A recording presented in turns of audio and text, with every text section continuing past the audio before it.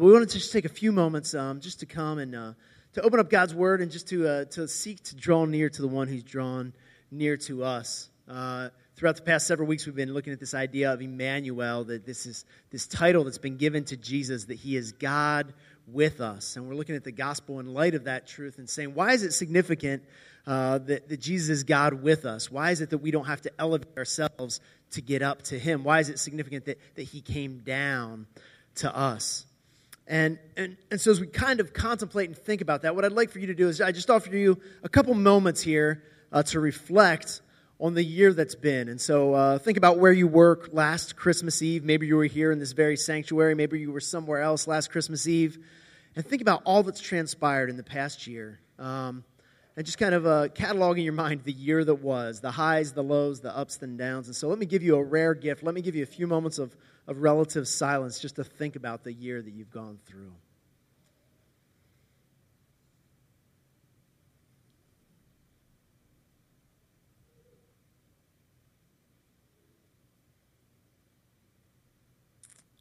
I'm sure there's all sorts of things that come to mind, and just looking out across the faces here and seeing everybody, I know that there's been ups and downs. There's been some great moments of joy. There's been incredible moments of sorrow. There's been successes and failures and victories, and so if we lived if the gospel was more about us getting to God, if we were seeking to get up to him, then those things that you just ran through in your mind would establish a pecking order here in the room of, all right, this person's pretty close. They've almost made it. They've almost reached a place of being accessible to God.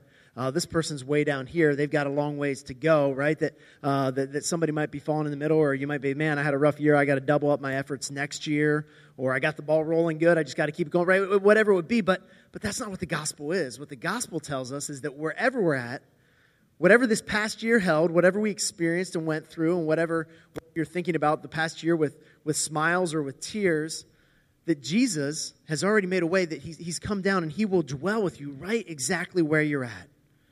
That he'll meet you where you are and invite you into relationship with him, that you don't have to work your way into his favor. You don't have to work your way into acceptance of him. And so the fact that Jesus Emmanuel, that he's God with us, is incredibly significant because it changes the way that we look at our life. It changes our hope for life. Because if it was based on how good we are and if we were honest with ourselves, I can tell you that those with spiritual maturity in here can look back on the past year and be like, man, there might have been some victories, but I got a long way to go, right? If you're here like, man, I crushed it this year, I just knocked it out of the park, then you might have a few blind spots in your own life, right? So we all know how much we need to do and that we could do better, but the gospel is the good news that we don't have to do that to be accepted by him, that Jesus will meet us where we're at. And so that changes the way that we look at every aspect of the Christmas account and the gospel story. And let's just be honest for a moment. The Christmas account is really bizarre. There's so much weirdness in it that we've just kind of accepted because we've become numb to it almost. We've just kind of get it. So how many of you guys have little miniature stables set up in your home, right? With like animals and like a little feeding trough for the animals that you've actually got a little baby Jesus placed in, right? Like, and we just say, like, yeah, sure, that's how it is. You know, he was born in a stable, of course, right? Like, it's just common sense, right? There's so many aspects of the Christmas story that when you're reading through it, were you struck by that? It's the story of a young mother with a baby out of wedlock, right? It's a story of a couple that gets this last minute call that, man, we thought we were going to have the baby here, and now all of a sudden we've got to travel and be registered because the government, right? It's a story of the government annoying you, right? That's something we can all relate to. They get there, he didn't make reservations, and so now there's no room in the inn, right? There's so many things that we can just kind of take for granted. And so as we've been studying this over the past several weeks, and I would encourage you, if you haven't been with us over the past couple of weeks, to go on our website and check out the sermons. They've been really good, and I only preached one of them, so I'm not promoting myself here. But it's been really awesome to dig into God's Word and understand this Christmas story from a different perspective. But one of the things that jumped out to me is this story of the wise men and the gifts that they brought. And it was the last passage that John read there. We've got it on the screen for you, and he read about the wise men coming and following the star and coming and seeking the baby Jesus and bringing these gifts. And really what struck me as I read it is how weird the gifts are, in particular one of the gifts, right? So we've got gold. Gold makes sense. Gold is always valuable. You're sitting here tonight and you either feel pretty good or bad about your financial situation because of a bunch of zeros and ones that are lined up in the right way out there on the internet that claim that you have a certain amount of money in your bank account, right? But it's not like tangible. If all of a sudden that was deleted, you wouldn't have anything to show for it. Or you've got some paper in your pocket. But really, a gold is like a lasting, valuable resource, right? Through all time, that's always been. So that one makes sense. Okay, they brought him gold. That's good. If any of you guys want to give me gold for Christmas, I will take that. More than willing to receive that gift, right? Frankincense, also, it was a costly incense. It was something that related to worship. And so it made sense that he's holy and he's worthy of our worship. And so that gift actually made sense as well. But the third gift is the one that got me, right? It's myrrh. And myrrh is not something that we typically use, but it's something that related to a funeral. It related to burial, to death. You guys are familiar with the Christmas carol with We Three Kings. And the line in that says this, myrrh is mine, its bitter perfume, breathes a life of gathering gloom, sorrowing, sighing, bleeding, dying, sealed in a stone-cold tomb. Merry Christmas, right? Right, here you go, buddy. Right?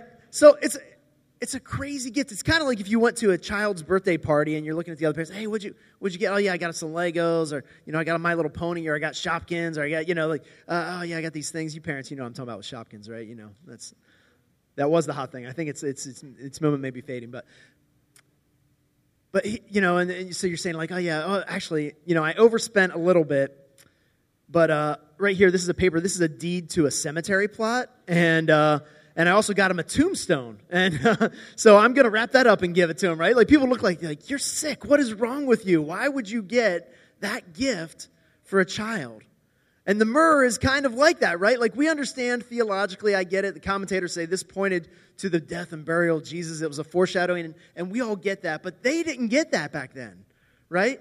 This wise man he was following God, and he was being obedient, and he felt led to follow a star. He left everything behind. He went at great cost and expense and time, and he went, and he felt led to bring this gift of myrrh. And I speculate that he may not have even understood, certainly not fully, why he was bringing it, but he felt compelled by God to bring this gift of myrrh. And the guy with the gold was looking at him like, come on, dude, right? Myrrh? But he brought the gift and he gave it to Jesus. And now here we are 2,000 years later talking about the incredible significance. Like, yeah, anybody could have brought gold or frankincense, but myrrh showed a depth of understanding that this baby who has come as the king was one day going to die and give his life for all of us. Had incredible power and symbolism behind it. And so the first kind of word, the access point that I want to give you here is that you might be here tonight and maybe you have been seeking God this past year. Maybe you've been praying and asking for his direction and his guidance, and he's just leading you down a path that feels weird, right? You're like, man, I don't understand where you're leading me, God. The doors that you're opening don't feel like the doors that I want to be opened. You're leading me in a direction. I know I'm seeking you. I know this is where you're taking me, but my friends and my family are looking at me weird, and they think that I'm going in a strange direction, and they don't get it, and I'm not sure I get it.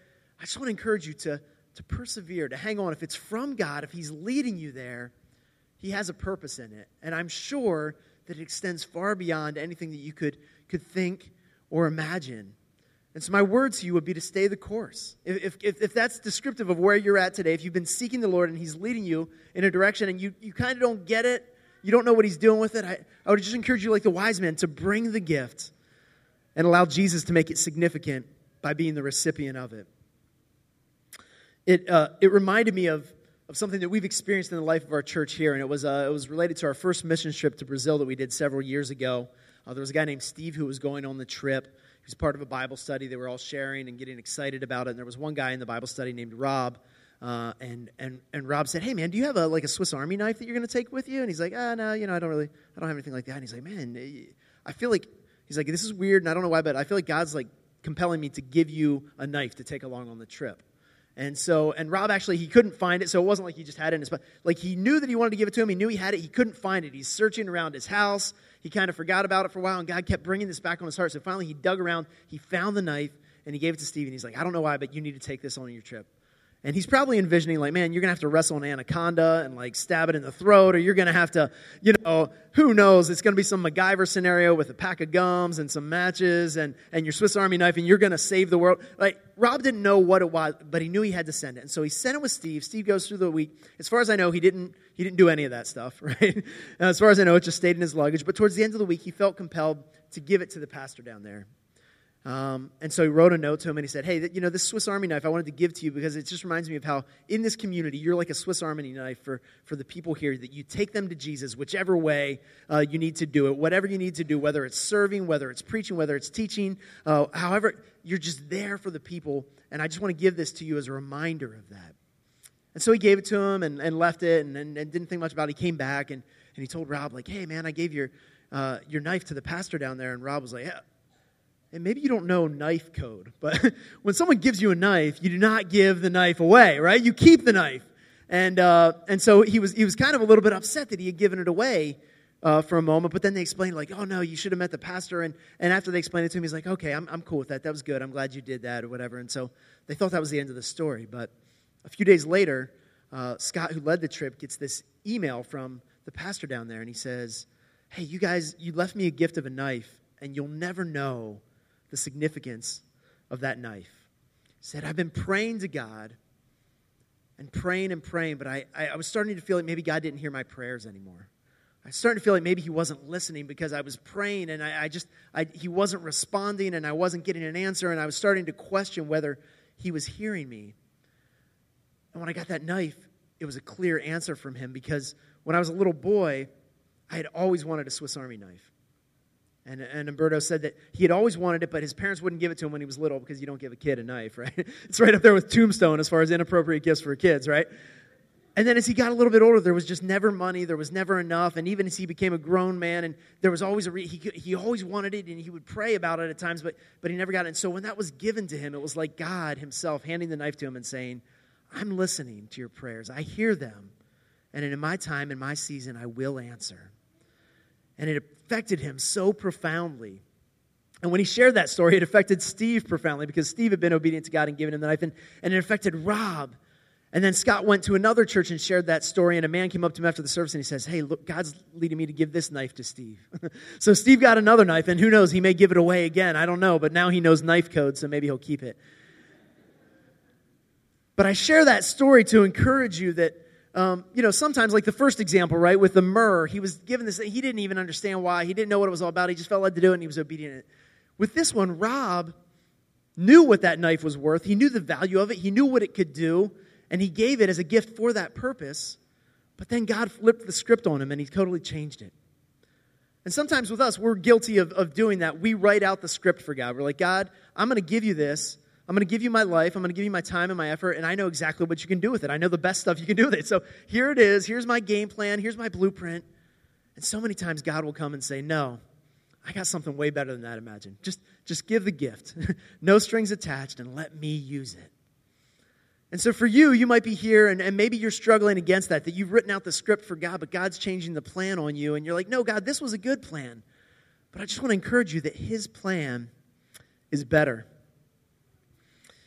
There's one more unusual gift I want to talk about tonight, and you guys know the story of the little drummer boy, right? The Christmas carol that we sing, and man, you love that, right? You got David Bowie. I mean, what other Christmas song is David Bowie singing, right?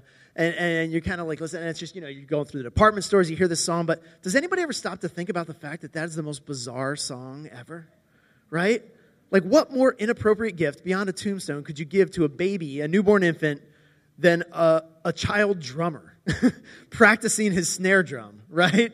And apparently it wasn't very good, because the ox and lamb were keeping time, right? So they're like, come on, buddy, get on the beat, find the beat, right? And so for those of you that have newborn infant babies, you know, right? Like, this is a terrible idea. If the baby's sleeping, you don't want a drummer to come because he's going to wake the baby up, right? If the baby's happy, you don't want a drummer to come because the drummer is going to make the baby unhappy, right? Like, hey, happy birthday to you, right? And the kid's like, wow, right? Yeah, I wanted to evoke that response. And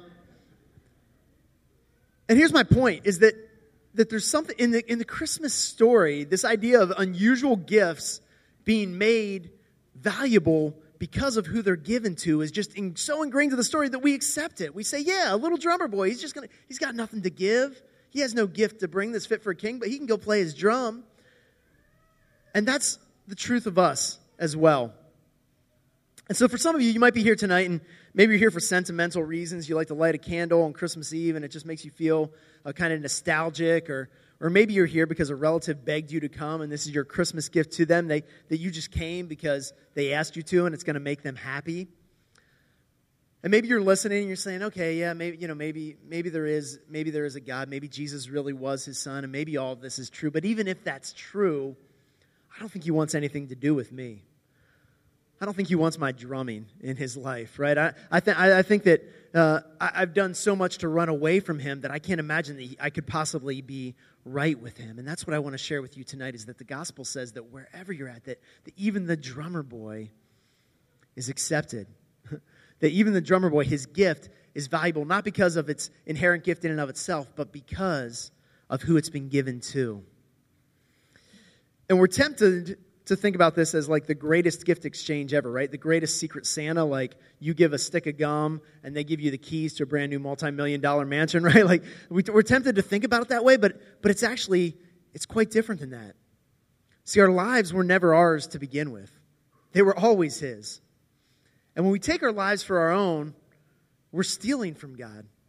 We're using something that was meant to glorify him, and we're using it for ourselves. And so when we give our life to Jesus, when we lay it at his feet, we're returning to him what's rightfully his.